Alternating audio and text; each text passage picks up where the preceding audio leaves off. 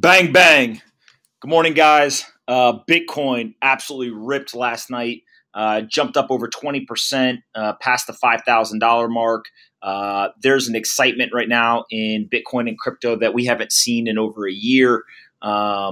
Just absolutely people going nuts on Twitter, etc. And I don't know if the bear market is over. I don't know if it really matters, frankly.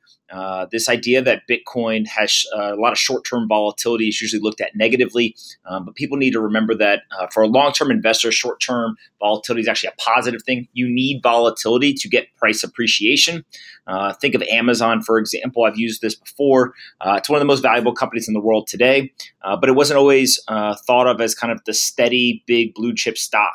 Right? Literally, Jeff Bezos defended the stock's volatility in a 60 Minutes interview in 1999.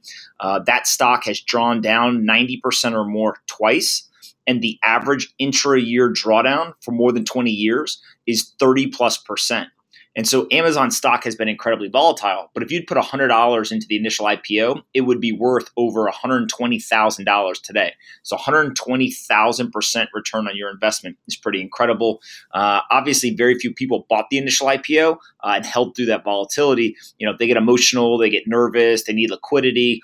They just continue to make short-term decisions. But I do think that Bitcoin is showing very similar criteria and movements where that short-term volatility will play out really nicely for long-term investors. And remember, Bitcoin's a game of accumulation. If you think of most of the investors who have made the most money in Bitcoin till today, they didn't buy it all in one position. They bought it over time. And I think what you're seeing is those same investors, they're not selling. They're not leaving the position. They're continuing to buy today, which is pretty incredible. But they have this long time horizon. They just continue to accumulate. So the world of investing, it works in a super weird way. I think the investors with patience, conviction, and courage, they're going to look wrong for a long time until they're right. And these recent moves obviously brought back a level of excitement, but we just need to keep it all in perspective that this is a really, really long game. But one that is obviously a lot of fun. So moving on to the news, SEC, they want to hire a crypto securities advisor. We've talked a ton about the regulators. The more knowledge that they have in-house, I think the better for all of us. Canadian police, they froze the assets of a token issuer. They're alleging that there was a $22 million fraud. I think we'll continue to see enforcement on these types of organizations and people. If you broke the law, the regulators are coming for you. And so I think that we should reserve kind of any thoughts until people are actually convicted or proven to be guilty. But again, I think there's plenty of people who did things wrong, and it wouldn't surprise me if we continue to see this enforcement.